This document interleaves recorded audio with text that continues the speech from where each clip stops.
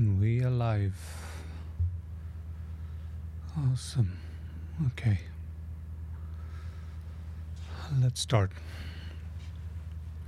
Thank you, Lord. Father, we just thank you, Lord, for today. We thank you, Lord, for this broadcast. We thank you, Lord, for your word. Help us to establish your word in the midst of our lives, in this wicked society that we live in, with all the chaos and turmoil. Help us to establish your righteousness and your kingdom. And let there be a great harvest that will come forth through your living word. In Jesus' mighty name we pray. Amen. I'll just play the intro.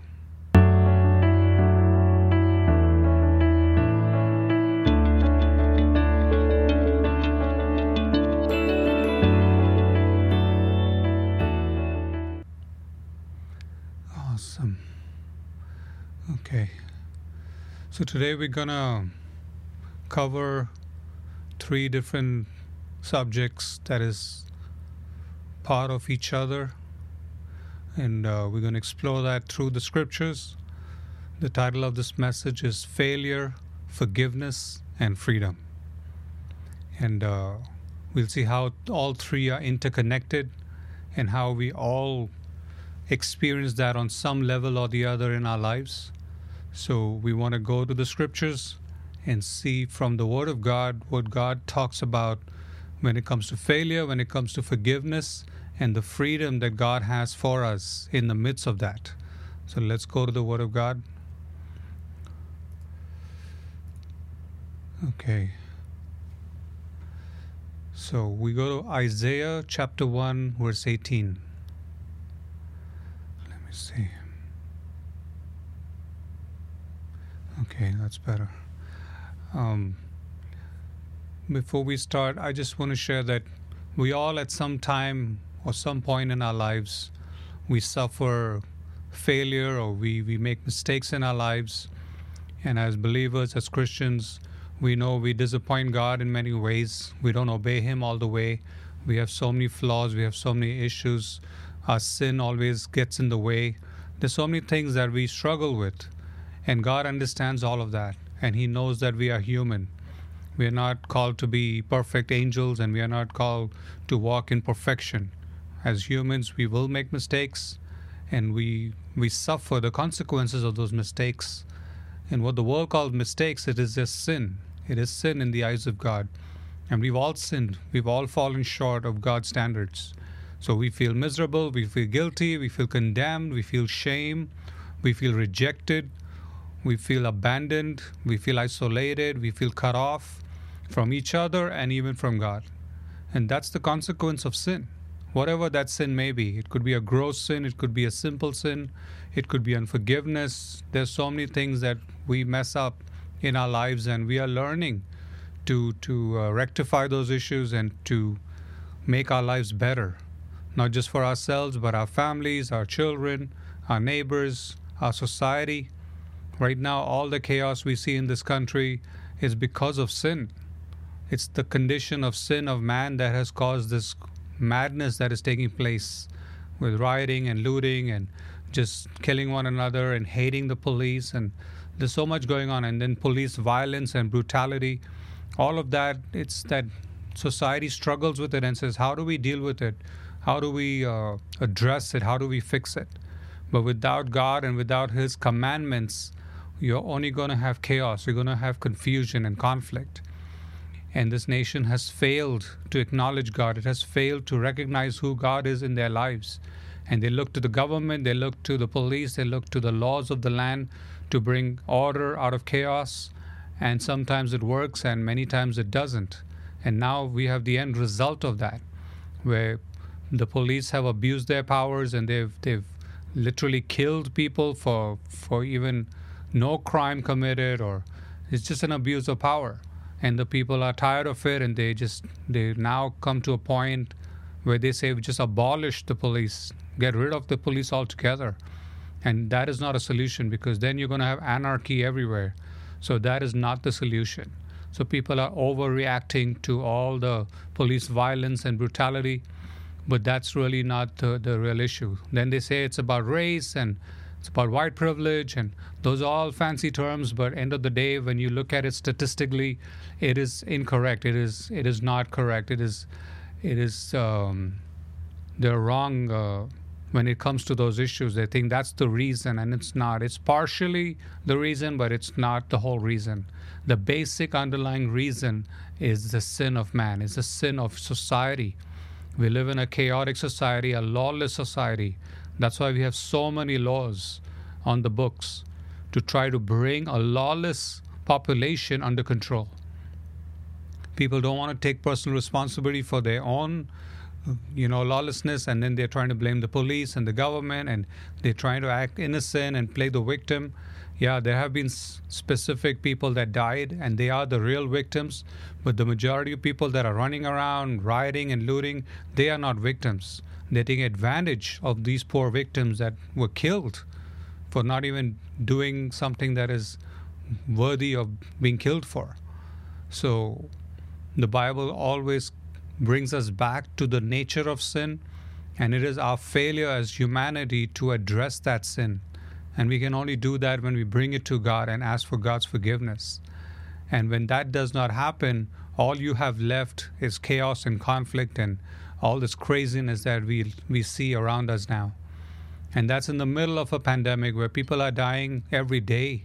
This virus is very, very dangerous, and it's literally a bioweapon. It has been modified genetically to kill humans. And now we're seeing the consequence of it. And it's happening globally. It's not just a local thing anymore. It's affecting every nation, every country, every government, every economy. And we are like, what is the solution? When are we going to go back to normal? And there is no normal anymore. We have to get used to that fact that everything moving forward is going to be very unusual, and lots more events are going to happen. A lot of, bad things will happen, but in the midst of it, God wants to wake us up and make us realize that the sin of humanity is catching up to them. The sin of the world is now, bringing the consequences of it. Like they say, the chickens have come to roost. And it's what's happening right now. The sin of humanity is coming up to the surface, is boiling up. All the hatred and all the evil of the heart is coming forth. But let's see what the Word of God says. Isaiah chapter 1 verse 18. God is reasoning with us, with humanity. He says through the prophet Isaiah, "Come now and let us reason together, says the Lord. Though your sins are like scarlet, they shall be as white as snow. Though they are red like crimson, they shall be as wool. If you are willing and obedient, you shall eat the good of the land. But if you refuse and rebel, you shall be devoured by the sword. For the mouth of the Lord has spoken." So this law is an eternal law, and God says if you're obedient and you're willing, you will eat the good of the land. This land will be blessed. You will see the abundance. You'll see the prosperity. You'll see the goodness of God through the nation, through the land, through the economy. But when you refuse and you rebel and you become lawless, then you will be devoured by the sword. And that's what's happening right now. There's death coming to every doorstep through the pandemic, through all these rioting, looting, through police brutality, however it is happening, that people are realizing, wow, God is not playing games. He's serious about nations that are not willing and obedient. They will suffer the consequences of it. And God has spoken this. And He says this is the end result if you do not acknowledge your sin and learn to be obedient to God and His word and His law. The laws of the land are established by God. The governments of nations are established by God. You can't come against governments. You can't create anarchy. You cannot create chaos and revolution. You're called to live peacefully under the leadership of your government, under the leadership of the laws of the land. But when people fight against it and rebel against it, then there's going to be war. There's going to be chaos. There's going to be conflict. There'll be blood on the streets. Isaiah 41 verse 9. "You whom I have taken from the ends of the earth and called from its farthest regions and said to you, you are my servant. I have chosen you and have not cast you away. Fear not, for I am with you. Be not dismayed, for I am your God. I will strengthen you. Yes, I will help you. I will uphold you with my righteous right hand. So God is extending his hand to the people and saying, I have chosen you. You are my servant. Don't be afraid. Don't be dismayed. Don't be disheartened. Don't be sad. Look up to me and I will lift you up. I will strengthen you. I will build your life up. But today you see the maximum amount of depression and sadness and, suicides, and because they have turned their back on God. They've become their own idols. They worship themselves and their needs and their wants and their lusts. And then they're depressed and they're crying and they're blaming God and saying, why isn't God giving me what I'm demanding for? That is the wrong approach. You can't go to God in that way. And that's why that's also sin. You will suffer the consequence of that by coming towards God and saying, I want what I want right now because I'm demanding it. There are a lot of people like that. That's a narcissistic way of praying, that I'm the center of my universe and God better give me what I want. Otherwise, I'll get mad and I'll get sad and I'll get depressed and then I'll take my life. And those people will suffer the consequences of their own sin. It's the sin of self-idolatry. It's the sin of not acknowledging their own wretchedness. It's a sin of not humbling themselves before an almighty God. God is not your servant to do whatever you want. He's not going to enable your lawlessness and say, oh yeah, I love you so much, I'm going to let you do whatever you want. As human parents, we don't allow our children to do whatever they want. How much more our Heavenly Father? He will correct us, He will rebuke us, He will chastise us, He will discipline us. He's not just going to let us do whatever we feel like doing. The wicked, He says, go ahead, do whatever you want, and then your death will come suddenly. A lot of old grandpas, grandmas, they are dying right now. Suddenly, their death has come to their door. Their whole life, they live wickedly, and now death has come to their doorstep. And they're trying to wonder, where is God and why is God not answering my prayer? And you see people posting on Twitter and, please pray, my grandpa's dying in the hospital. Well, grandpa never acknowledged God. Now he's got only death waiting for him, and after that is hell and damnation. Because that's the consequence of his sin, of his wickedness. This nation is destroyed because of lack of fathers. The fathers are missing. The statistics are horrible. I don't have them in front of me, but majority of families are single parent families, and the fathers are the ones that are missing. So then the children are growing up learning all the wrong things, and they're becoming lawless and becoming criminals. So you see so much crime on the streets now because the fathers didn't do their job. And those men will give a very heavy account for their lack of responsibility. And I'm sick and tired of seeing grown men crying and putting on a show like, oh, I'm the victim here and I'm the poor me. And the wife is doing this and the wife is doing that, and blaming the children. The worst kind of father is someone who blames their child for their own garbage. I have seen that as well. They blame innocent children for their garbage. That's pure evil. That's pure wickedness. And they will suffer torment and eternal damnation for their lifestyle and their behavior. I've seen the worst kind of men in this country, and it's disgusting to see, but it's a reality. And now the next generation of men are following after their father's examples and doing the same nonsense. And they think, oh, marriage, I'm supposed to be happy. My wife's job is to keep me happy. The role of marriage is not for happiness. It is for holiness. And in case you didn't understand the real meaning and role of marriage, in this country, it's fantasized. In this country, marriage is like a Hollywood dream. But the real purpose of marriage was to bring about holiness. That's the original intent of God, to bring a man and a woman together, not just for procreation and have children, but to bring them to their knees because of each other's flaws and issues and all kinds of craziness. It's to bring the husband to his knees, to bring the wife to her knees so that they would become holy. If you're not happy in your marriage, you're not happy with your wife, you're not happy with your husband, it's a good thing. It's not a negative thing. It's to force you to go on your knees and to cry out to the living God. That's the purpose of having a difficult husband or difficult wife, is so that you can go to God and say, Lord, change me. I want my husband to change. I want my wife to change. But I want to remain the same, and I want to be evil and ugly and mean and rude and nasty. No, God says you go on your knees and you repent of your sin. And your wife will go on her knees and repent of her sin.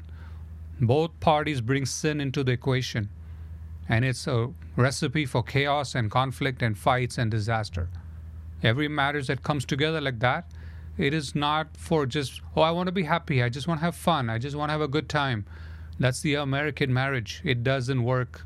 You see it all around. Every marriage goes into divorce because their view of marriage is incorrect. Oh, if I marry that guy, if I marry that woman, I'll be happy for the rest of my life. That's not the original intent of marriage. It's to make you holy before God. It's to make you humble before God. It's to break you so that you will cry out to God. Isaiah 43:25. I, even I, am he who blots out your transgressions for my own sake, and I will not remember your sins. Put me in remembrance. Let us contend together. State your case, that you may be acquitted. So God is using legal terms. He says, your sin is against you. My wrath will come upon you if you do not ask me for forgiveness of your sin. I will take it out of the way. I will remove your transgressions, all your nonsense, all your crazy lifestyle. I will clean it up.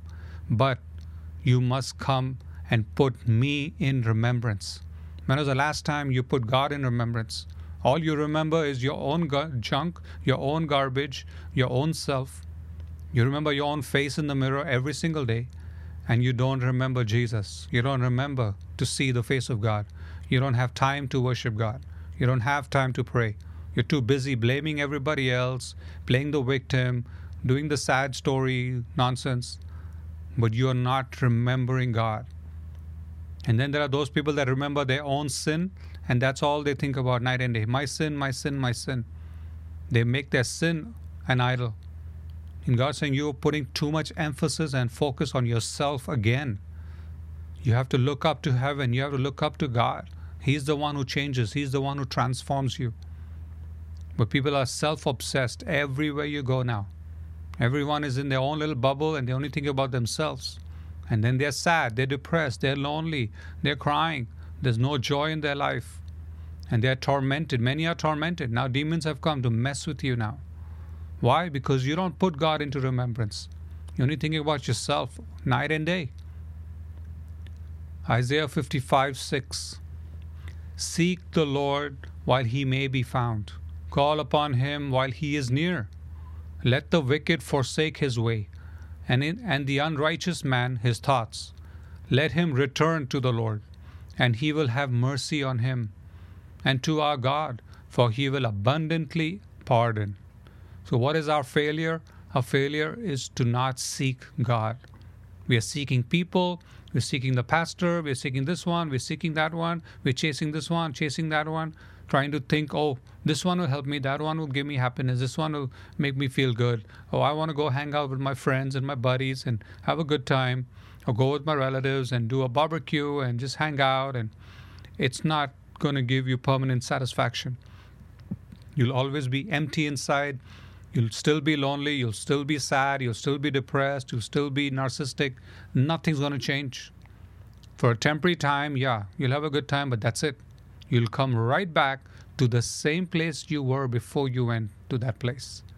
So God is calling out his people. He says, seek the Lord while he may be found. This is a season of grace to look for him and find him. There will come a time when people will look for God and they will not find him. There will be serious times that will come upon the earth, and they will be searching for God and they won't find him. And when we find him, what it says, let him return to the Lord, and he will have mercy on him, and to our God, for he will abundantly pardon. We need God's pardon. We need God's forgiveness. But only if we seek him, we can find his pardon. Because our failures are too many. Our sins are too many. Our iniquity is too much. Our bondages are too much. We have too much baggage. Each one has to bear their own cross. Each one has to bear their own weight of their own sin. Don't blame your father, your mother, sister, brother, husband, wife, neighbor. This society, again, is so irresponsible. They will never take responsibility for their own garbage. Always pointing fingers at somebody else. Always blaming someone else. Always projecting blame. There are those that are sociopaths. They commit the crime and then they point fingers at other people. Like I said, there are parents like that. They do wickedness towards their children, and then they're blaming the children for their wickedness. That's evil. If you have parents like that, really pray to God. Say, Lord, rescue me from these kind of parents. I don't want these kind of parents. Say, Father, you are my heavenly Father. You be the one to protect me and provide for me and take care of me. Verse 8, for my thoughts are not your thoughts, nor are your ways my ways, says the Lord. For as the heavens are higher than the earth, so are my ways higher than your ways, and my thoughts than your thoughts. We think a lot of things all day long. We're thinking this and thinking that. And God says, your ways and your thoughts are so below my standard.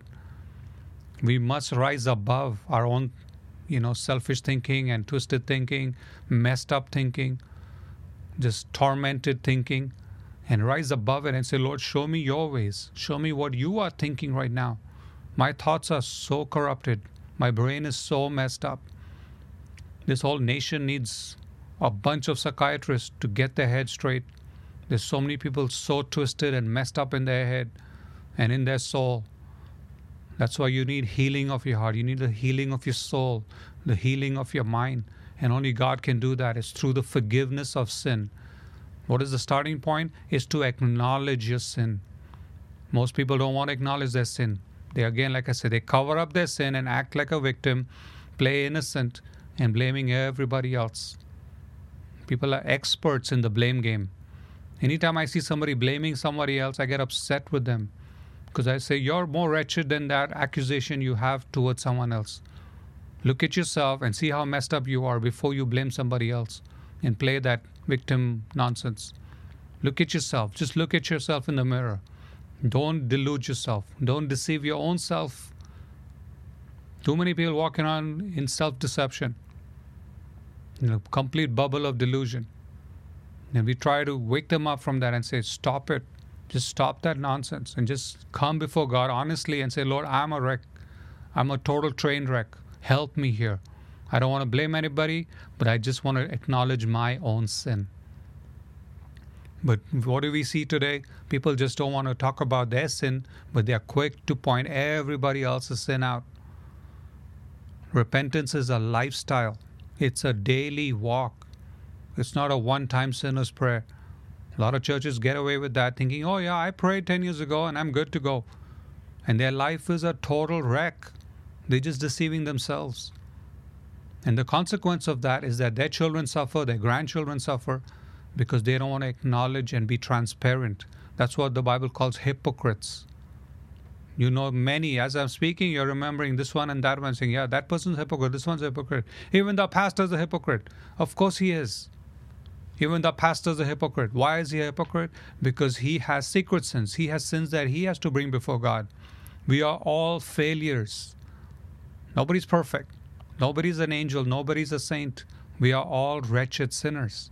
That's why we need Jesus. We don't need Jesus because we are perfect. We don't need Jesus because we were born angels. We have a history of wretchedness from the pastor all the way to every individual. And that's where repentance is critical. We must bring to God every thought, every comment, every issue, every attitude. I keep telling the people with me that I tell them, look, I have serious issues. I pray just for myself, just to say, Lord, help me with my issues. Help me to deal with my things that I have to deal with.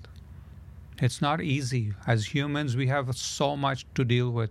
We have so much preparation. It's a process called sanctification. God is working through that. He is healing the hearts. He's healing the souls.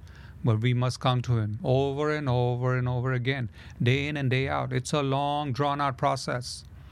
Every day, God will show you. The Holy Spirit will show you. He's so faithful. Every day you can ask Him and He will reveal something to you about you. Don't be concerned about this one and that one and third parties.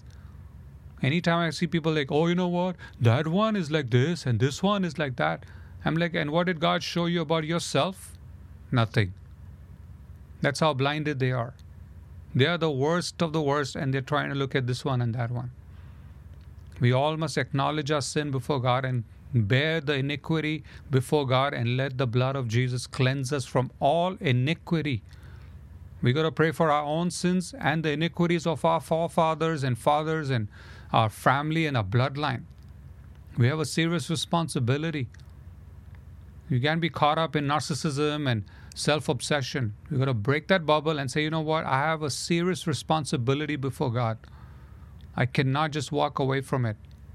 Proverbs 28:13. He who covers his sins will not prosper, but whoever confesses and forsakes them will have mercy.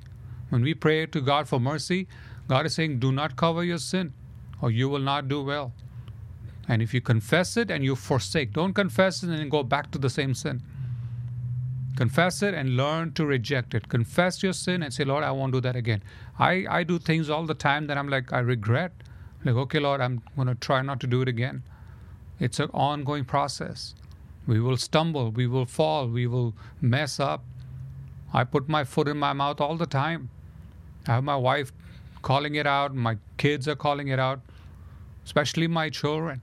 I love it when they correct me. I love it.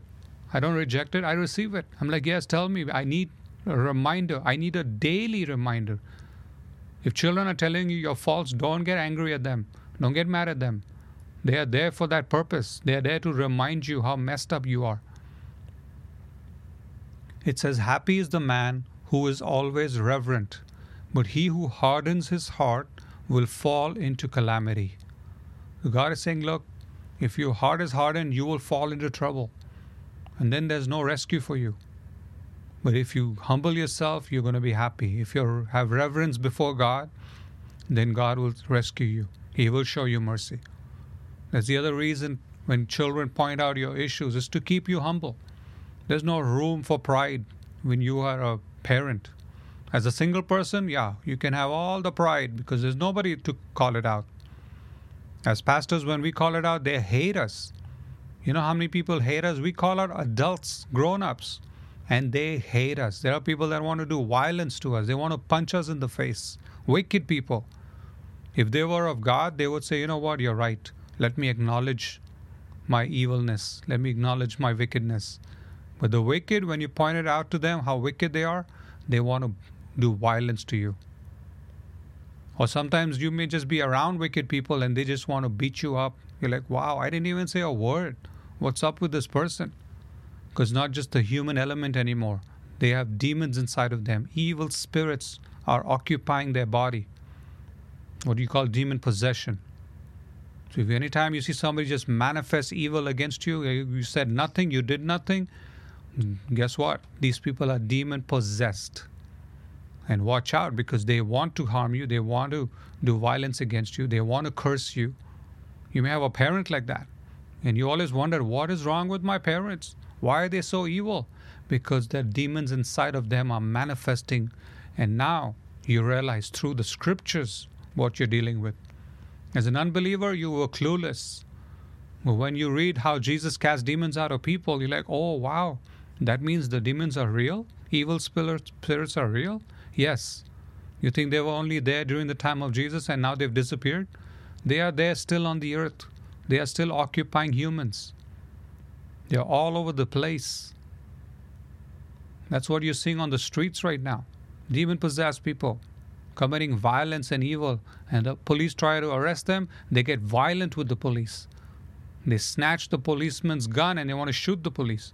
So when the police shoot them back, oh, now the police are bad. No, that violent criminal was bad and he was trying to attack the police. You don't attack a law enforcement officer and think he's just going to be feeling sorry for you. That's the reason why a lot of these people get shot. They fight back against the police and then they get shot. Yeah, many times, the police will shoot out of no reason. Because the police now, that policeman is demon-possessed. Just to kill an innocent person for no reason. So on both sides, you have evil manifesting. Psalm 32 verse 5. I acknowledged my sin to you, and my iniquity I have not hidden. I said, I will confess my transgressions to the Lord, and you forgave the iniquity of my sin. So whatever area of your life you're a failure, you know, man, I failed badly. I'm still failing right now in this area. All you do is acknowledge it. Don't tell it to people, oh, I'll get embarrassed if I say it to this one or that one. You don't need to confess it to anybody. Just go to God and say, Lord, I'm just acknowledging this to you. You in your prayer closet, you're looking up at your clothes, you're speaking into the clothes, thinking, is God even listening? Am I even making any sense? Is this a waste of time? A lot of people give up because they realize, you know what, maybe God's not listening, so why am I even in my prayer closet? Why am I even praying? But to those who realize, yeah, God is all-knowing. He's omnipresent. He is the I am that I am. He's always with us. All you have to do is acknowledge. Verbally, silently, in your heart, in your mind, just speaking it out is much easier. That's why God says, go into your prayer closet and privately just share everything. Share your heart to God. And then He rewards you openly.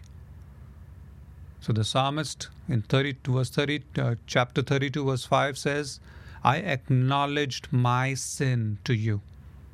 He didn't go with a list of, Lord, this one did this to me, and that one did that to me, and this one harmed me, and this one hurt me, and this one injured me. And no, he said, acknowledge my sin. And my iniquity I have not hidden. I said, I will confess my transgressions to the Lord. But I did nothing wrong. I'm a good person. I have not harmed anybody. Yeah, you turned your back on God. You did not acknowledge Him. That is your transgression. Every day you do that, and you don't even realize it. God is ever present, and you ignore Him all day long. You're chasing after wicked people and wasting your time and effort and energy on human beings, wicked human beings, but you have no time for God. That's your biggest transgression. Or you're just self-obsessing, me, and then what? You have ignored God and His presence. You've ignored the Holy Spirit. You've grieved the Holy Spirit. You haven't even taken the name of Jesus even once all day long. Yeah, but you want to call this one and that one and talk to this one for hours and hours and gossip and chat. But what? You don't want to talk to God for 5 minutes? That's your biggest transgression. And it's against God. Every sin we commit is against God and His presence. We must realize that. Our sin is towards one another, towards people, towards society. Those are general sins. But our biggest sins are towards God. That is our transgression.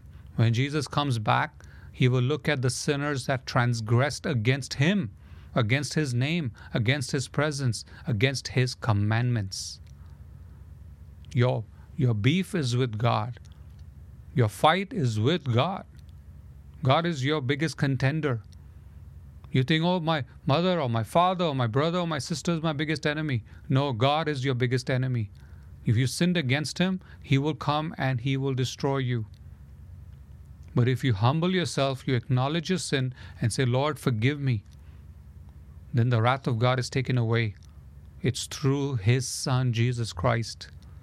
But if you do not acknowledge His Son, you don't acknowledge the cross, you don't say, Lord, You are the one for me, there's nobody else, then He comes and He shows you mercy. He forgives your sins, your transgressions, your iniquities, and He embraces you and He receives you as a son, as a daughter. But you cannot hide it. Don't hide your sin. Don't hide your iniquity. Don't say, I will not confess my sin because nobody knows. It doesn't matter if anybody knows. God knows. All you have to do is acknowledge it to Him. We call people and cry to them and tell them our sad stories and confess everything to them and all the details, right from childhood all the way to adulthood. Take 2 hours describing our tragic life. Well, do that to God. God knows it, and He will rescue you out of it. He will turn your life around. He will transform your life.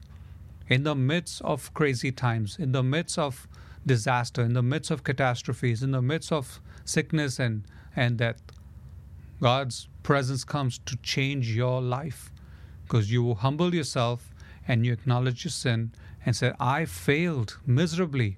I am wrong before Almighty God. My sin put Jesus on the cross. My iniquities made the Son of God die on the cross. It has to be a personal thing. Verse 6. For this cause everyone who is godly shall pray to you in a time when you may be found. Surely in a flood of great waters they shall not come near him. You are my hiding place. You shall preserve me from trouble. You shall surround me with songs of deliverance. That's amazing. When we are in trouble, He comes and becomes our hiding place. He preserves us from trouble. He surrounds us with songs of deliverance. There's a pandemic going around. People are dying left, right, and center. And God says, I will protect you. I will protect your family. I will surround you with my presence. That's what we need right now. We don't need drama. We don't need blame games and all this narcissism. We don't need it. This is not the time for that. People need to wake up. Time is up to stop playing those games. I don't know when people will stop. They just think they can just keep going and going and going. Please keep doing that drama, that nonsense, and get away with it. That time is up. You can't get away with it anymore. You've been fully exposed, fully brought to the light. Now it's time for you to start acknowledging and say, I'm sorry. I messed up. I'm wrong. Forgive me, Lord. And then go to your brother, go to your sister, go to your parents, even wicked parents. Say, forgive me. Yeah, I know y'all are wicked and nasty, whatever, but I'm sorry for my response to your nonsense, for my reaction to you, for my anger towards you, my unforgiveness towards you, my resentment and bitterness towards you. How many children have resentment and bitterness towards their fathers and their mothers? That's iniquity. That is sin. That is transgression. But you say, David, you don't understand what they did to me. Yes, whatever they did to you. That's why you need the grace of God. You need the healing grace of God. That's why you need your heart to be cleansed. All that bitterness, all that anger, all that, hatred and evil that's in your heart, it's worse than your wicked parents. Psalm 86, verse 3. Be merciful to me, O Lord, for I cry to you all day long. That should be your daily, activity. Crying to God, Lord, help me, Lord. Be merciful to me. I know I'm a mess. I know I'm a failure. I know I've ruined everything. I know I made mistakes. I know it's damaged situations and ruined things. But help me, Lord. Be merciful. I need mercy, Lord. Verse 4. Rejoice the soul of your servant. For to you, O Lord, I lift up my soul. The psalmist understood, my soul is a wreck. I need to lift it up to God. I can't just go to this one and run to that one and, oh, please do something for my soul.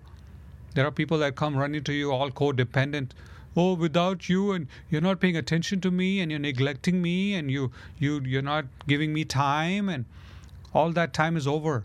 Stop being a little baby and start saying, I need to lift up my soul to God. I'm chasing this one and that one for emotional fulfillment. It's not going to come from this one or that one. Oh, my husband doesn't fulfill me, or my wife doesn't fulfill me, or my children don't respect me or honor me, or this or that. Lift up your soul to God. Verse 5. For you, Lord, are good and ready to forgive, and abundant in mercy to all those who call upon you. God doesn't play favorites. Anyone that calls upon God, He is merciful, abundant in mercy. But we don't want to go to God. We're chasing down people and blaming people. Oh, you're not giving me attention, and you're not doing this for me or not doing that for me. And it's an emotional blackmail. Parents do it to children. Husbands do it to wives. Wives do it to husbands. Boyfriend and girlfriend do it to each other. Oh, you're neglecting me. Oh, you don't love me. Accusation upon accusation. Why? Because you're emotionally bankrupt and you're trying to suck the life of somebody else. You will not be able to do that. You're not a vacuum cleaner. You need that sustenance. You need that nourishment from God. It doesn't come from another human being. If you don't have a living relationship with Jesus Christ, you will always be bankrupt. Always. You'll always be depressed. You'll always be miserable. You'll always be lonely. You need that living interaction with Jesus. Then you'll be satisfied. Then you'll be strong. Then you'll be faithful. Then you'll be full of joy because you have a living, walking relationship with the Savior. Every day you lift up your soul to God. Every day you worship Him. Every day you cry out to Him. Every day you pray to Him. And He responds. He answers. He speaks to you. He feeds your soul. This country is full of codependency. Hanging on to this one, hanging on to that one, trying to hold on to somebody because, oh, without you I cannot live. Oh, without you I'll die. Their relationships are like that, and it's horrible to have emotionally bankrupt people around you. You need healthy people to have a happy life. And you can only be spiritually healthy if you have a strong relationship with the Savior. Verse 6. Give ear, O Lord, to my prayer, and attend to the voice of my supplications. In the day of my trouble, I will call upon you, for you will answer me. Anytime you're in trouble, every time you're in a situation, call upon God. In this country, the first thing is, I'm going to call my attorney, and I'm going to tell my attorney. They try to use the law against you, or when they're in trouble, I need my attorney because the attorney is going to help me. You know, the Holy Spirit is called the advocate. He is an attorney. He works on your case. He helps you to navigate through a difficult time and difficult situation. Your best attorney is the Holy Spirit. Learn that. You will not know that unless you read the Bible. Jesus called the Holy Spirit the advocate, or another word is attorney or lawyer. Your best lawyer, your best advocate, your best attorney is the Holy Spirit. Call him and say, I'm in trouble. Help me, Holy Spirit. I've failed. I've messed up. I made wrong decisions. I made bad decisions. Other people got affected. Now they are mad at me. Okay, Lord, help me. Rescue me. Navigate me through this ugly situation. We've failed. Many of us have failed. We take chances. We take risks. We make mistakes. And we mess up. And we feel like a failure. And God says, yeah, I understand. You're just trying to live your life. It's a difficult life to live. But God will help us to navigate through it. Psalm 145:14. The Lord upholds all who fall and raises up all who are bowed down. Sometimes God has to call you into your prayer closet and says, go and bow down before me. You want me to lift you up? You want me to rescue you? Go on your knees and bow down to me. We must go before God every day and bow down before Him. Every day, on our knees. And then see how God lifts us up. And not just lifts us up, He upholds us. We walk and we fall down. And then He lifts us up. As a good father, as a good parent. When my son is running around, if he falls down, I lift him up. If my daughter slips and falls, we go and pick her up. That's a role of a parent. They want our help. We stretch out our hand and we say, hey, come on, lift you up. We make mistakes. We fall down. We have accidents. God knows all of that. Daniel chapter 9 verse 8. O Lord, to us belongs shame of face, to our kings, our princes, and our fathers, because we have sinned against you. So our failures are not just our own, but it's our kings, our princes, our fathers. People in authority, people in power. They have sinned against God. The president has sinned. The governors have sinned. The rulers have sinned. The mayors have sinned. We live in a sinful world. They don't acknowledge their sin.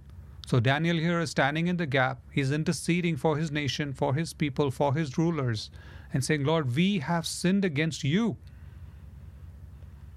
You're in a nation where people sin all the time. Corrupt leaders, corrupted to the core. Our job is to stand in the gap and say, Lord, our leaders are corrupt. They have sinned against you. They have passed wrong laws. They have done wrong things. They have robbed the poor and given all the money to the rich. This recent bailout, what did they do? They sent you $1,000 check, and the rest of the big chunk of money went to the rich. Trillions of dollars went to the super rich. And all you got was pocket change. That is a sin. They have robbed money from the poor. They robbed from future generations. $7 trillion is a lot of money. It's fake money. It's just printed money. It has no value. It's going to lead to super inflation. And end of the day, it's going to collapse the American economy, and that's going to affect the economies of the world. And then it's going to prepare for the way for the Antichrist. This last bailout is one of the biggest straws on the camel's back or the donkey's back. It's going to break the back of the donkey. This nation is going to break because of such a big burden of debt. $7 trillion on top of $25 trillion of national debt. This nation cannot survive that much debt. And Daniel is crying to God, says, Lord, our leaders have sinned against you. This bailout is a sin against God and against the people. Verse 9, to the Lord our God belong mercy and forgiveness, though we have rebelled against him. We have not obeyed the voice of the Lord our God to walk in his laws, which he has set before us by his servants the prophets. Yes, all Israel has transgressed your law and has departed so as not to obey your voice. Therefore the curse and the oath written in the law of Moses, the servant of God, have been poured out on us, because we have sinned against him. The whole nation had committed transgressions against God, and all the curses were going to come upon the nation of Israel. Today, this nation will come under the curse because of all its transgressions. We're living in Babylon here.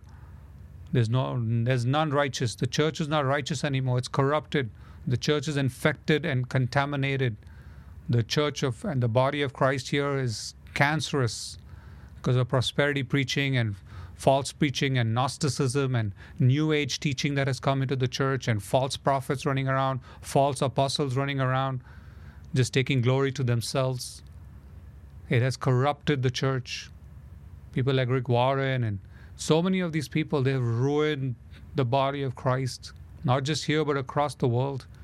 They've exported their garbage to other nations and corrupted the churches in other nations. The level of deception is high in the church. Micah chapter 7 verse 18. Who is a God like you, pardoning iniquity and passing over the transgression of the remnant of his heritage? He does not retain his anger forever, because he delights in mercy. He will again have compassion on us and will subdue our iniquities. You will cast all our sins into the depths of the sea. That's God's grace right now. In spite of all the transgressions, all the iniquities, all of that, even though he's angry with us, he still delights in mercy. His mercy is greater than his anger. His compassion is greater than his judgment. And he wants to give it to us. He wants to take our sins and throw it into the depths of the sea. It's through the blood of Jesus Christ. There's no other way. He is the way. No other religion will bring you this mercy. No other religion. No religion offers you forgiveness of sin. Religion itself is a curse. You may have never heard that before. Religion is a curse on humanity. Relationship with God is the real deal. Any religion that's so-called major religions, I came out of a major religion. I was a Muslim for a long time. Religion is a death sentence on you. It's the wrath of God on you. Buddhism, Hinduism, even atheism is a religion. Matthew chapter 6 verse 9.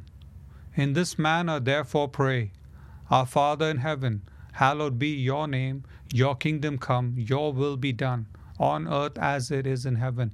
This is the approach when you pray. You don't pray, Lord, give me what I want right now, otherwise I'm upset or I'm sad. That's not how you pray. A lot of people pray in the wrong way. They're demanding what they want, and then they cry when they don't get it, or they don't get it in the timing that they asked for it. And now they're all mad at me, at the pastor, they're mad at God, they're mad at everybody. That is an arrogant way to approach the throne of God. That's pride.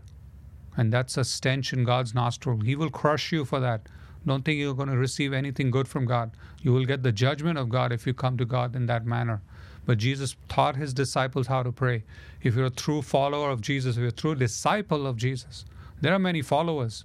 They follow at a distance, but they don't come near to God, and they don't obey God. They say, oh yeah, I follow Jesus once a year. I follow Jesus once a month. I go to church. Once a year I pray. Once a year I celebrate Christmas. Yeah, those followers will not make it. God is looking for serious, radical disciples. And he taught his disciples how to pray. Verse 11, Give us this day our daily bread, and forgive us our debts as we forgive our debtors. And do not lead us into temptation, but deliver us from the evil one. God is able to deliver you from evil.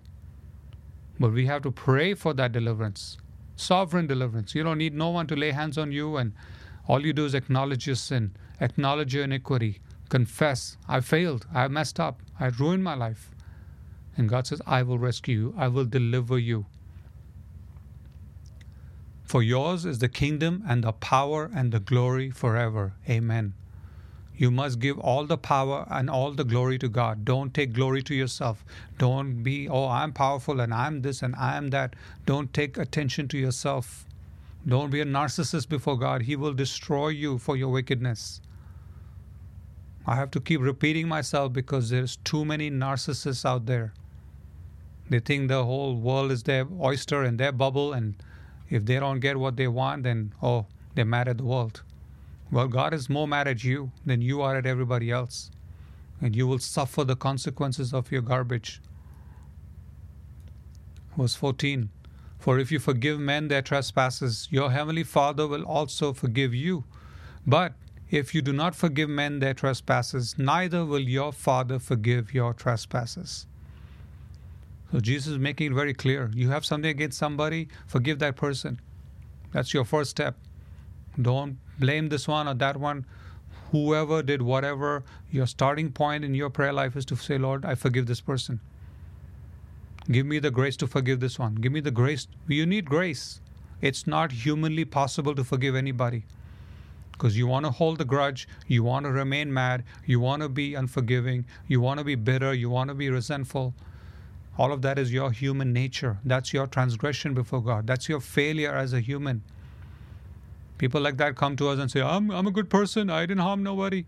And their heart is corrupted and wicked to the core. They're only fooling themselves. Matthew 11:25. At that time Jesus answered and said, I thank you, Father, Lord of heaven and earth, that you have hidden these things from the wise and prudent and have revealed them to babes. Even so, Father, for so it seemed good in your sight. All things have been delivered to me by my Father, and no one knows the Son except the Father. Nor does anyone know the Father except the Son, and the one to whom the Son wills to reveal him. So again, it's predestination. God chooses to whom He reveals Himself. If God revealed Himself to you and you know Jesus the Son, you're saved. That's the biggest gift of God to you. Don't question your salvation. Don't question the assurance of your faith.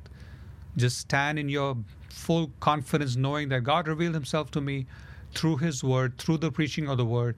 I have come to know Jesus, the Son of God. I acknowledge Him as my Lord and my Savior. That's your assurance.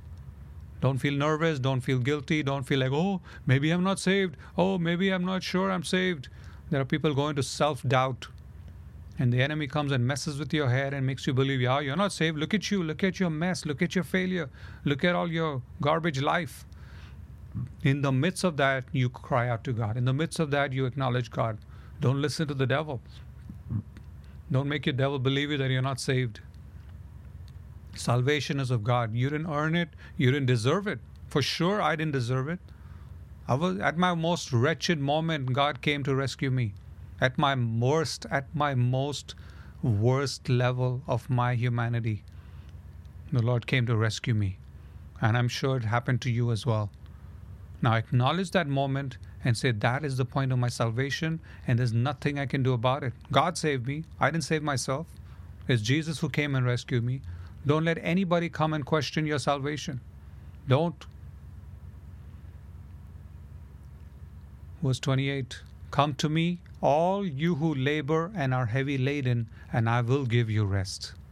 If you're tormented, you're troubled, you're sad, you're depressed, you're this, you're that, just come. You're heavy with all of that burden. Just come. The Lord is inviting you. He's not rejecting you. He's not condemning you. He's not blaming you. He's not saying, yo, you bad person, don't come near. I'm holy and you're not holy. He says, come with your wretchedness. It's my blood that takes care of it. It's my sacrifice on the cross my Father acknowledges. You just bring your junk. You just bring your garbage. You just bring all your wickedness to me. I will clean it up. Only God has the power to cleanse your sin of unrighteousness, to cleanse your body of sin. Nobody else has that power. Nobody. No priest, no Catholic Church, no Pope, no saint, no Mary. Nobody in heaven has the power to do it. It's only through the blood of Jesus Christ. Come to me, all you who labor and are heavy laden, and I will give you rest. Jesus saying, I will give you rest. Come to me, I will give it to you. Take my yoke upon you and learn from me, for I am gentle and lowly in heart, and you will find rest for your souls. If you're troubled in your soul, you're a mess, you're a wreck, you feel like a failure, you say, yes, Lord, I can't get out of this mess. What do I do? He says, come. Come gentle, come lowly, humble yourself. I will give you rest. Rest for your soul. For my yoke is easy and my burden is light. You got pastors in this country committing suicide. What happened? They didn't read this passage of scripture. They didn't come to the living Jesus. Maybe they were not saved. That's why they killed themselves. The one who commits suicide is for sure not saved, because they don't have a living hope. But when you know what? I have seen the hand of God. I have seen the goodness of God. I have seen the evidence of my faith. I have seen God answer my prayers. That's your assurance right there. That's your evidence right there. Don't let nobody question it. Don't let nobody accuse you or make you doubt your faith or doubt your salvation or doubt your walk with God. Yeah, it's up and down. Yeah, it's a roller coaster. Yeah, it's a mess right now. But God sees the finished product. He doesn't see you as you are right now. And whatever he sees, he says, let me clean it up. Just come to me, I will fix it. Matthew 18:21. Then Peter came to him and said, Lord, how often shall my brother sin against me, and I forgive him? Up to 7 times? Jesus said to him, I do not say to you up to 7 times, but up to 70 times 7. So Jesus is setting a very high standard. But why would God ask you to do that? Because he forgave you 70 times 7. Think of it. Just in the last 6 months, God forgave you at least 1,000 transgressions. You don't even realize it. Every single day you commit sin. Every single day you mess up. Every single day you have bad thoughts. Every single day you're cursing somebody. Every single day you hate somebody. Every single day there's something in your life. You know it. I know it. Because I am like that. Every day my flaws are evident. My flaws are right in the open. I don't try to hide it. I'm very blatant about it. I'm in a way offensive about it. Not many people can handle me, but at least I'm honest. I don't hide anything. And I know God has forgiven me 70 times 7. So when somebody does me harm, I have to forgive. I have no choice. I have to. I may get mad and upset at the person, but I still have to forgive. It's a hard call, but it's a demand. It's a commandment of God. We can't turn around and say, no, I'm going to hold unforgiveness. No, I'm going to be mad at this person. No, then God will not forgive you. If you don't forgive somebody else, you will not receive forgiveness. You want your torment to go away. You want your sadness to go away. You want all that ugly thoughts to go away. You want all the nightmares to go away. Forgive. I'm giving you a secret here. It's a revelation. It's a simple revelation, but it's the path to freedom. And we're getting to the freedom part. We're establishing a principle here. If you acknowledge your sin, if you repent, if you say, Lord, forgive me, and now you start to forgive others, you will be set free. You will be delivered. You will be rescued. You will be healed. You will be blessed. Matthew 26:26. And as they were eating, Jesus took bread, blessed and broke it, and gave it to the disciples and said, take, eat, this is my body, which is a symbolic act. Verse 27. Then he took the cup and gave thanks and gave it to them, saying, drink from it, all of you, for this is my blood of the new covenant, which is shed for many for the remission of sins. So how do you get rid of your sins? By just crying and being sad and depressed and miserable? No. You come, you partake in the Lord's Supper, you acknowledge the cross, you acknowledge the sacrifice of Jesus and his body and his blood for the remission of my sins. I can't fix my sin issue. I can't fix my mess. I can't fix my failures. But I have to come under the blood of Jesus. And it takes away my sins. It takes away my iniquity. It takes away. That's your faith. That's your belief. That's your assurance. That's your confidence. That's true salvation. That is the Christian faith. That's the gospel of Jesus Christ. When have you heard that the last time? Which church did you go to when they told you that? Which mega preacher on the TV told you that? They don't tell you that. Mark 11:25. And whenever you stand praying, if you have anything against anyone, forgive him, that your Father in heaven may also forgive you your trespasses. But if you do not forgive, neither will your Father in heaven forgive your trespasses. Now think back. Who I have something against? Who do I hate? Who do I have anger towards? I must forgive them. I must. Even if personally, directly you cannot, in your heart, in your soul, in your mind, in your emotions, in your time of prayer, you release that person. Right now, I'm remembering some people's faces. I have a few people that I have a hard time forgiving, but I have to forgive. I have to. Because in my normal nature, I want to punch that person in the face. But we have to forgive. We have to release forgiveness. If I don't, I will not be forgiven. Because if I pray and say, Lord, forgive me, I did this, I did that, and He'll remind me, yeah, but you didn't forgive this one, you didn't forgive that one, I will not forgive you. Go and forgive that person first. Okay, Lord. That's how it works. You will not receive forgiveness of sin. You will not receive the forgiveness of God. You will not receive the mercy of God or the deliverance or the blessing or whatever it is that you're looking to God for unless you forgive. You must forgive from your heart, not just with your mind and words, with lip service, with all of your heart. It's a very difficult thing to do, but God requires that from us. Luke 17:3. Take heed to yourselves. If your brother sins against you, rebuke him. And if he repents, forgive him. So yeah, there has a room where you have to correct somebody. You have to confront somebody's nonsense. You don't just take the abuse and say, they are hurting me and cursing me and mocking me and insulting me and I'm just going to take it. No, you rebuke that person. And if he repents, forgive him. And if he sins against you 7 times in a day and 7 times in a day returns to you saying, I repent, you shall forgive him. So here you see a standard being laid by Jesus. If they return and say, I repent, you forgive. We are doing an extra service to people.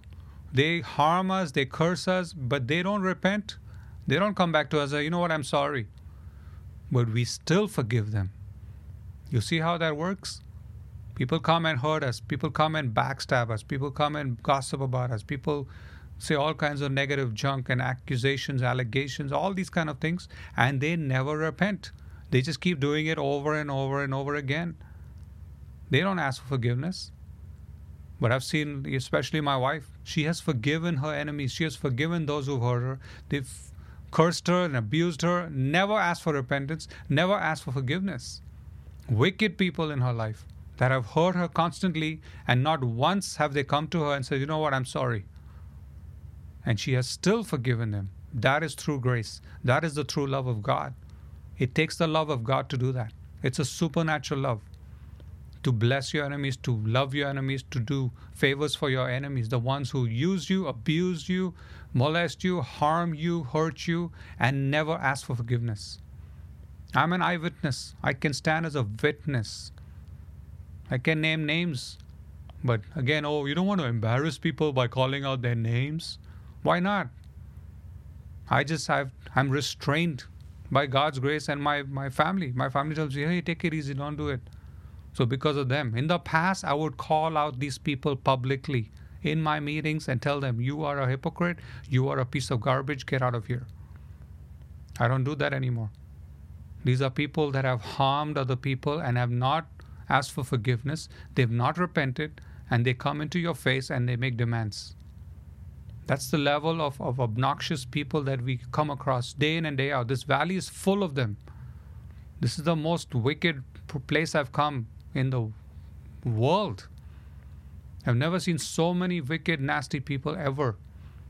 Even within families, hurting one another, cursing one another, not repenting, not asking for forgiveness, and then just continuing the abuse. Night and day, never stopping. It's like, what will happen to this person on the day of judgment? So out of, feeling sorry for that person, we say, you know what, we release this person. They're so blinded by their own pride and arrogance, they can't even see how wicked and nasty they are. And I've watched my wife over and over a decade, 10 years of seeing her do it, forgiving and forgiving and forgiving and loving on them, not just hating, forgiving and hating on them. No, going out of her way to love them and bless them and sacrificially give and spend her time and effort and energy towards these people with nothing in return, with no reward. She's not doing it for a reward, but these people are so pathetic. They've used and abused her for so long without even lifting a finger to ask her how she's doing or what she needs. Never. The most corrupted, bankrupted individuals that I have seen. Acts chapter 2 verse 38. Then Peter said to them, Repent, let every one of you be baptized in the name of Jesus Christ for the remission of sins, and you shall receive the gift of the Holy Spirit. For the promise is to you and to your children, and to all who are far off, as many as the Lord our God will call. As parents, I've shared this before. When you acknowledge your sin and you repent, God gives you the gift of the Holy Spirit, and not just to you, but to your children. What an amazing blessing. Your children will receive the gift of the Holy Spirit because you are honest, you are transparent, and you acknowledge your sin before God. And you say, Lord, forgive me. I repent of it. I turn away from my sin. And what is God's response? Not condemnation and guilt and wrath and judgment. He says, here, I will give you the gift of my Holy Spirit. And not just to you, to your children. We always remember our children when we pray, because we want our children to be covered with the Holy Spirit, to be filled with the Holy Spirit, to learn the voice of the Holy Spirit. So we have to repent. We have to confess our sins. We have to come before God night and day. Repent, therefore, and be converted, that your sins may be blotted out. Acts chapter 3, verse 19. So that times of refreshing may come from the presence of the Lord. You want to be refreshed in God's presence, in His power? Repent. Change your lifestyle. Change. Be converted, that your sins may be blotted out, got rid of, and that He may send Jesus Christ, who was preached to you before. God says, I will not just forgive your sins, I will send Jesus, my Son, to you. You can have an encounter with the living God because you ask God's forgiveness. You humble yourself. You said, I'm a failure, I messed up.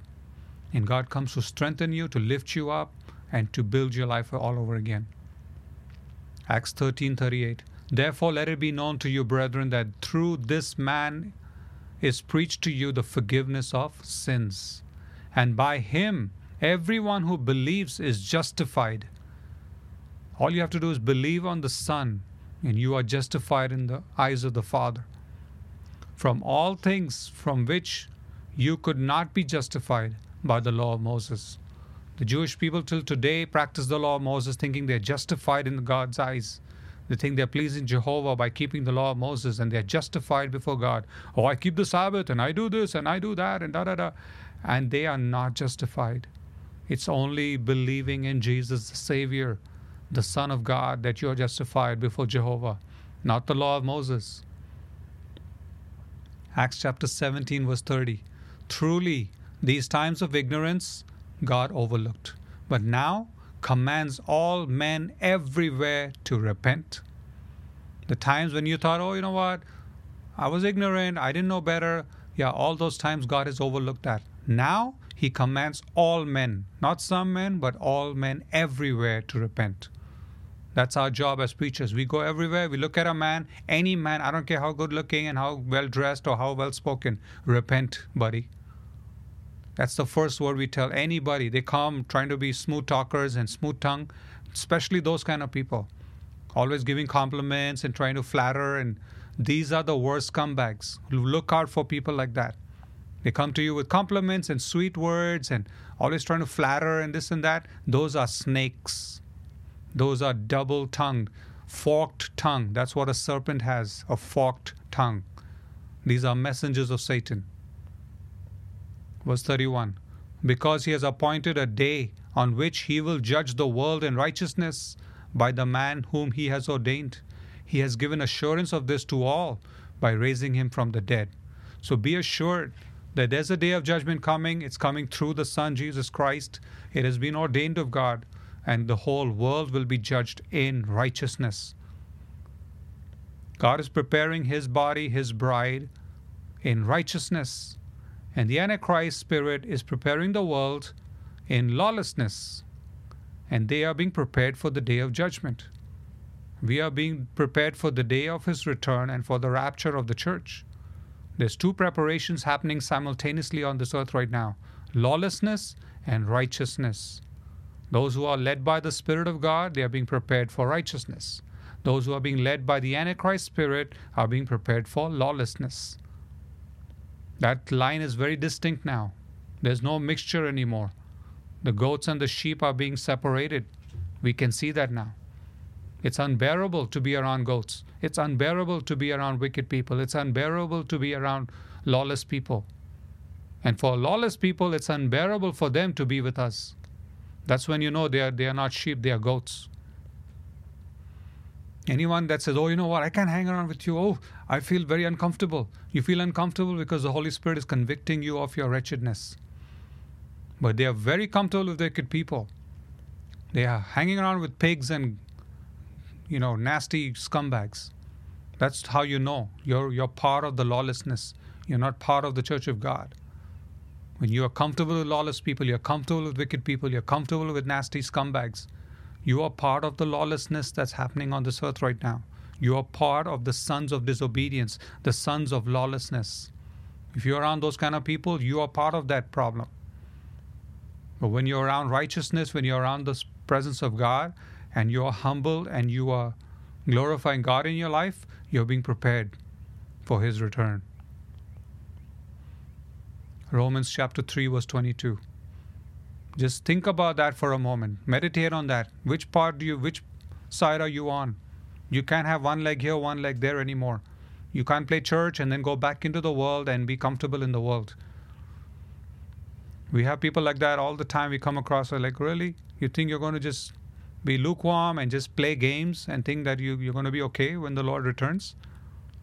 He's coming as righteous King. He's coming as King of Kings and Lord of Lords. It's a great and awesome day. The day of the Lord is a tremendously scary day. It's a wretched day for the wicked. It's a terrifying day for the lawless people. It's a glorious day for the ones who are saved and who are walking in obedience to God. But to the majority of the wicked that is on this earth right now, they will suffer the consequence of their lawlessness. There is no escape for wickedness. Romans 3:22. Even the righteousness of God through faith in Jesus Christ to all and on all who believe. For there is no difference. For all have sinned and fall short of the glory of God, being justified freely by His grace through the redemption that is in Christ Jesus. So our righteousness comes because we have fallen short of God's glory. But it's through our faith in Jesus Christ, through the blood of Jesus, through our walk in obedience to His commandments, that we are justified before God. We are redeemed through Jesus. And He knows who you are. He knows His own. He knows you name by name. Ephesians 1:3. Blessed be the God and Father of our Lord Jesus Christ, who has blessed us with every spiritual blessing in the heavenly places in Christ, just as He chose us in Him before the foundation of the world, that we should be holy and without blame before Him in love. God is calling us to be holy and blameless. He's coming for a bride that's holy and blameless, not full of anger and hate and viciousness and violence and chaos and conflict and politics and nonsense. No. He's having predestined us to adoption as sons and daughters by Jesus Christ to Himself, according to the good pleasure of His will. We have been chosen for His will, not for our own will and our own narcissism. This life is not just about you and your own little bubble and your little tiny little lifestyle. It's far greater than that. It's for Jesus Christ Himself. You belong to Him. If you truly belong to Him, to the praise of the glory of His grace. Praise belongs to God. Praise and glory belongs to Him, to His grace. Don't ever give praise and glory to man. Don't ever exalt human beings in front of yourself. Always bring human beings down to the knees. That's your role. Don't try to pump up individuals and say, oh, this one, oh, look at this one, oh, look at that one. No, don't idolize man. Your praise and glory belongs only to Jesus Christ, to no one else, by which he made us accepted in the beloved. In him we have redemption through his blood, the forgiveness of sins, according to the riches of his grace, which he made to abound towards us in all wisdom and prudence. What is the wisdom of God? That when we glorify him, when we give him the glory, then he makes all of this abound towards us. We are forgiven for all our sins, forgiveness of sins, and it's according to the riches of his grace. He makes it available to us.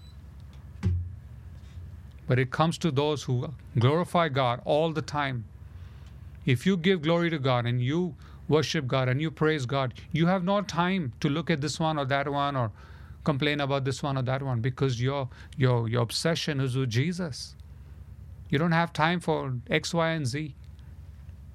But these people come demanding your time and demanding your attention, demanding. Why? Because they want to be God over your life. They want to be ruling over you. They want to make demands on you, and they think it's justified. These are delusional people that you have around you. Tell them to get lost, and tell them to go on their knees, and tell them to cry out to the living God. The time has run out. Ephesians 4:30. And do not grieve the Holy Spirit of God, by whom you were sealed for the day of redemption. Let all bitterness, wrath, anger, clamor, and evil speaking be put away from you with all malice, and be kind to one another, tender-hearted, forgiving one another, even as God in Christ forgave you. This tender-heartedness and loving and forgiving is towards one another. It's not for goats and lawless people. Lawless people and goats are to be rebuked and chastised and disciplined and told off. Because all they come to do is rob your peace and rob your joy and rob your life. You're not to be tender-hearted towards wicked people or forgiving and being kind to these people. No. They are not being kind to you. The Bible says, if they come back and repent and ask for forgiveness, then you forgive them, then you be kind to them, then you be good to them. But if they keep coming to be abusive, get rid of them. Because your fellowship is not with darkness. Your fellowship is not with the wicked. Your fellowship is with one another. Colossians 1:13. He has delivered us from the power of darkness and conveyed us into the kingdom of the Son of his love. So when God took you out of darkness and brought you into the kingdom of his Son, don't go back to darkness. Don't hang around with people in darkness. They want you to come into their darkness. Say, oh, come. No. And they'll always offer food or something to invite you into their darkness. Don't step into their darkness. You have already been delivered from the power of darkness. Don't go back to darkness. Verse 14, in whom we have redemption through his blood, the forgiveness of sins. So when God has called you out, he's forgiving your sins. He's redeeming you through his blood. Don't go back to the power of darkness. We keep warning people, don't go back to your old ways. Don't go back to your old friends and buddies and wicked people that you think I can just hang out and I'm fine because I'm under the blood of Jesus. No, he's called you out. Why are you going back? Then you're being lawless. Then you're being rebellious and disobedient to God's commandments. Why? Because, oh, that's my buddy. Oh, that's my friend. I can't make his feelings hurt. Then his feelings are greater than God then. Colossians chapter 3 verse 12. Therefore, as the elect of God, holy and beloved, put on tender mercies, kindness, humility, meekness, long-suffering, bearing with one another and forgiving one another. If anyone has a complaint against another, even as Christ forgave you, so you also must do. This is for the church. This is for the body of Christ. This is for brethren, for brothers and sisters in Christ. Not for lawless ones, not for wicked ones, not for obnoxious ones, not for narcissists. Because narcissists don't give a damn about anybody except themselves. But above all these things put on love, which is the bond of perfection, and let the peace of God rule in your hearts, to which also you are called in one body, and be thankful. Let the word of Christ dwell in you richly in all wisdom, teaching and admonishing one another in psalms and hymns and spiritual songs, singing with grace in your hearts to the Lord. And whatever you do in word or deed, do all in the name of the Lord Jesus, giving thanks to God the Father through him. That's how you know when somebody's a believer. They're always thanking God. They have spiritual songs. They're singing with grace. They have this amazing gratitude towards God. When they have no gratitude, they're ungrateful, and that's when you know they're wicked. Ungrateful people are not in the presence of God. You cannot come in the presence of God ungrateful. When you come into God's presence, you will be grateful. You will acknowledge who he is and what he has done for you. But today's times, you're surrounded by people that are ungrateful. It's disgusting to see. It's horrible to see that they have been blessed with so much and they're still ungrateful. We teach our children, don't look at people around you and follow their ugly examples. They're ungrateful, wretched people. Their life is full of stuff and they're still ungrateful. They have all the blessings possible and they're still ungrateful. Wretched people, wicked people. And we tell our children, do not look at them as an example. They are the worst example possible. James chapter 5 verse 14. Is anyone among you sick? Let him call for the elders of the church and let them pray over him, anointing him with oil in the name of the Lord. And the prayer of faith will save the sick, and the Lord will raise him up. And if he has committed sins, he will be forgiven. So there's a forgiveness of sin even as the elders coming together and praying over somebody. If you're sick in your body, you'll be healed. If you have sins in your life, they will be forgiven. That's amazing. Confess your trespasses to one another and pray for one another that you may be healed. That's amazing.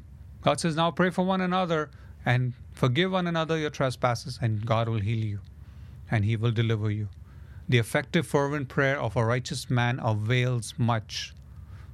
When you are in the right place with God, your prayers are effective and it avails a lot. 1 John 1:5. This is the message which we have heard from him and declared to you, that God is light and in him is no darkness at all. If we say that we have fellowship with him and walk in darkness, we lie and do not practice the truth. But if we walk in the light as he is in the light, we have fellowship with one another, and the blood of Jesus Christ, his Son, cleanses us from all sin. This is the power of the church. When we walk in fellowship with one another, when we walk in forgiveness with one another, the blood of Jesus cleanses us from all sin. That's amazing. If we say that we have no sin, we deceive ourselves and the truth is not in us. If we confess our sins, he is faithful and just to forgive us our sins and to cleanse us from all unrighteousness. That's the power of forgiveness. It sets you free. There's freedom on the other side. If you're in bondage, if you're a mess, if you're a wreck, if you're all tangled up, entangled in sin and messed up, God says, I will cleanse you. I will forgive your sins of all unrighteousness, all of it. He's not saying only some of it, all of it. Verse 10, if we say that we have not sinned, we make him a liar, and his word is not in us. These are the self-righteous people walking around. I have not done nothing wrong. Then you're calling Jesus a liar. And these are the people we rebuke to their faces. We say, just get out. Don't call Jesus a liar. You are the liar. By saying, I'm a good person and I did nothing wrong. I have not harmed anybody. But look, everybody else has done me wrong. That's a hypocrite and that's a liar. Verse 10, if we say that we have not sinned, we make him a liar, and his word is not in us. 1 John 2:1. My little children, these things are right to you, so that you may not sin. And if anyone sins, we have an advocate with the Father, Jesus Christ, the righteous. The Lord Jesus is our advocate before the Father. So we should not sin. If we sin, we come to God and say, Lord, forgive us. Be our advocate before the Father, before the throne of God. And verse 2 says what? And he himself is the propitiation for our sins, or the payment for our sins. And not for ours only, but also for the whole world. Wow. God paid the price of all our sins, the sins of humanity, of the whole world, through the blood of Jesus Christ. He's the payment for the sins of the world. 2 Corinthians 4:16. Therefore we do not lose heart. Even though our outward man is perishing, yet the inward man is being renewed day by day. This is what happens when you repent, when you confess that you're a failure and you messed up and you ruined your life and all of that. God renews you from the inside. Your outside may look like a mess, but the inside is being renewed by God supernaturally, by faith in Christ, through the blood of Jesus. For our light affliction, which is but for a moment, is working for us a far more exceeding and eternal weight of glory. All this struggle and all this suffering and this persecution and this misery and all of that is working your character. It's transforming you from the inside out. It's a process we all go through. It's a trial by fire. We're being tested in the fire. And in that fiery trial, we say, Lord, we come to you. We trust you. Yeah, right now, my life is a mess. But in this fiery trial, I will trust in you. You may be going through that right now and saying, is there a way out? Yes, God has a way out for you. It may look impossible, but He is the expert in the impossible. He does what we cannot do. That's why He's Almighty God, and He is the Savior. While we do not look at the things which are seen, but at the things which are not seen. For the things which are seen are temporary, but the things which are not seen are eternal. So all that's going on in your life right now, all that's around you, that's temporary. It'll pass away, it'll go away. But what is not seen, what is invisible, what is supernatural, that is eternal. That is forever. So start looking and thinking in a whole different way. Don't just look at your outward appearance and this and that and what's going on around me and these little things that you get caught up with and the petty stuff. So many people around you are so petty-minded. Little things, they're like, oh, this and oh. Worried about tiny little things. And God is saying, don't look at the petty stuff. That's all temporary. It's going to go away. Rise above that. Look into the supernatural. Look into the face of Jesus. 2 Corinthians 5:17. Therefore, if anyone is in Christ, he is a new creation. Old things have passed away. Behold, all things have become new. When we accept Christ, when we get baptized, and we receive the gift of the Holy Spirit, now we are a new creation. Brand new. All the old things are gone. Don't think about the old things. Don't think about the past. Unless you have some repentance to do. Yeah. Unless you have some reconciliation to do. Yes. Go and get all those things out of the way. Then you are a new creation. Regenerated by the Spirit of God. Philippians 1:6. Being confident of this very thing, that he who has begun a good work in you will complete it until the day of Jesus Christ. You may think like, I'm struggling in my walk and I'm struggling in my obedience. I'm struggling in my faith and I'm struggling here. I'm struggling and I'm failing miserably and oh, I feel bad. I feel this. God has started the work. Be confident that He will finish the work. If He began a good work in you, He will complete it. So stay in the middle of that. Yeah, Lord, you started the work. You're going to finish it. I'm going to trust you till the day you return. So have that confidence in you that it's not just all about you and your struggle with obedience and this and that. Yeah, we all struggle. But in the midst of that, look up and say, Lord, you started this work in me, inside of me, and you will complete it. And when you return, I will be a completed, finished product standing before you righteous, completely sanctified for you. Philippians 4:11. Not that I speak in regard to need, for I have learned in whatever state I am to be content. I know how to be abased and I know how to abound. Everywhere and in all things I have learned both to be full and to be hungry, both to abound and to suffer need. I can do all things through Christ who strengthens me. So Paul is saying in whatever state I am, it doesn't matter. I don't have to be on the top of the mountain all the time. In this country, they glorify that. If you're in the valley or you're climbing up the mountain, nobody likes the process. Like, oh, why am I not on top of the mountain? Why am I not already a millionaire? Why is it that I don't have a private jet? Why is it that I don't have my big mansion already? Everybody wants to be on top of the mountain. But Paul is saying here, in whatever state I am, I am content. I'm happy to be where I am because if I'm hungry, if I'm full, if I'm suffering, if I'm happy, all things, I can do it all through Christ who strengthens me. The process and the journey is more important to God than your victory and your financial blessing and your great whatever desire of your heart. Yeah, you'll get there eventually. It's a journey. That journey is more precious to God. Walk the walk. It's a daily walk. God is testing your heart. He's testing your walk. He's testing your life. Yeah, you will fail. You will pass. You will fail. You will pass. It's an up and down process. It's a roller coaster ride. But at the end of the day, you will get to the top of your mountain. Hebrews 12:1. Therefore we also, since we are surrounded by so great a cloud of witnesses, let us lay aside every weight and the sin which so easily ensnares us, and let us run with endurance the race that is set before us. This is a race. We are all running a race. And we have surrounded by a cloud of witnesses. It's like we are in a big, massive, giant, supernatural stadium, and every eye is watching us, how we're running the race. And Paul is saying, run with endurance. You need stamina. You need strength. You need faith. You need courage. People are so lazy and so laid back and so passive and so spineless and like, oh, it's too hard. Oh, I can't do this. Come on. Where's the endurance? Where's the strength? Where's the faith? You must, stir up that faith inside of you and say, you know what? I'm going to keep going till the day of his return. Yeah, you'll have days that you're down. Yeah, you'll have days where you feel like, oh, I don't want to get up out of bed. But there are other days you say, I'm going to run this race with the spirit of excellence. Verse 2, looking unto Jesus. That's the problem. If you look at yourself, you look at your situation, you look at the surroundings, you don't feel like running anymore because you're looking in the wrong direction.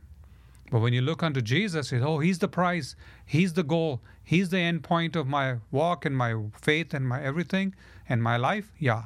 I have the courage to run. I have the strength to run. I have the grace to run. I have the energy to run because I'm looking unto Jesus. Narcissists looking to themselves don't have any energy. They're deflated. They are sad, depressed, miserable, lonely, frustrated, angry at everybody because they're looking at themselves. That's a sure path to depression. You look at yourself night and day, you will be depressed. There's nothing good in you. What are you looking at? But that's the problem with the majority of the population, especially here in the U.S. All a bunch of narcissists and all depressed, all taking antidepressants. Why are you depressed? Because you're looking at yourself. The Bible doesn't say to look at yourself. It says look at your sin and say, Lord, forgive me. That's what you should do. Look at yourself, be honest with yourself, do a self-examination and say, you know what? If I really am honest with myself, I'm a shameful person. I'm a horrible individual. I haven't done one good thing for nobody. I'm a selfish, self-centered, self-idolizing person. And in this country, they celebrate that. And that's the worst state to be in.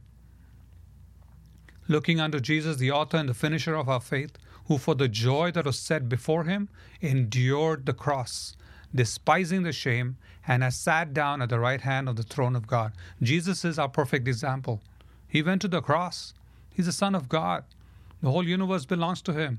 But he despised all the mocking and the shame and all the hate that came from humans to him. And he ran the race. He did his Father's will. And now he's seated at the right-hand side of the Father, on the throne of God, with his Father in heaven. Not because of his title or his position, but because of his walk and his obedience to his Father. So we have to do the same thing. We have to run that race. 2 Timothy 1:7, the last verse, and we'll close. For God has not given us a spirit of fear, but of power and of love and of a sound mind. We must say that to ourselves every day. We are not given the spirit of fear. We're not given the spirit of depression. We're not given the spirit of misery and suffering. And we are not given the spirit of narcissism. We've been given the spirit of power and love and of a sound mind. Therefore, do not be ashamed of the testimony of our Lord, nor of me his prisoner, but share with me in the sufferings for the gospel according to the power of God, who has saved us and called us with a holy calling, not according to our works, but according to his own purpose and grace, which was given to us in Christ Jesus before time began. Even before the beginning of time, this was ordained for you. Think about that. For his purpose, for his grace, for his calling. It's for Christ Jesus. It's not just for you and your little world and your little bubble. Verse 10, but has now been revealed by the appearing of our Savior Jesus Christ, who has abolished death and brought life and immortality to light through the gospel. We are inheritors of light. We're inheritors of immortality. We're inheritors of eternal life through the revealing and the appearing of our Savior Jesus Christ. That is our holy calling. It is His purpose to reveal Christ in us to the world. That's your holy calling. To glorify Christ in you. Christ in me, the hope of glory. It's not me in me, the hope of glory. Me. That's idolatry. So if you're doing that, break that wicked, evil sin and transgression of your life. Bring it before God and say, Lord, break this self-centeredness and this selfishness and self-idolatry. Because I will go to hell if I keep doing this over and over again. We are called to glorify Christ in us for His glory, for His purpose. That's the gospel. It's not what can I get from God and how can I benefit from God and my best life now and my whatever I demand from God and I should get it. That is not the gospel. That's your own narcissism speaking. That's your selfishness talking. And you're bringing that to God. Now turn it around and say, here, this is my selfishness, Lord. Forgive me. Because this is how I was living my life. And I don't want to live like that anymore. Today is the day of salvation. Today is the day of repentance. Today. Don't mess it up. So if you are blessed by this message, leave a comment. If you have a prayer request, leave it in the comment section and we will pray for you. And we know that you are going through situations. We know how it is. It's difficult. But we can do it all through the grace of our Lord Jesus Christ. So we thank you for listening and apply this message to your life. We are coming to the end of the age. We pray in Jesus' mighty name. Amen.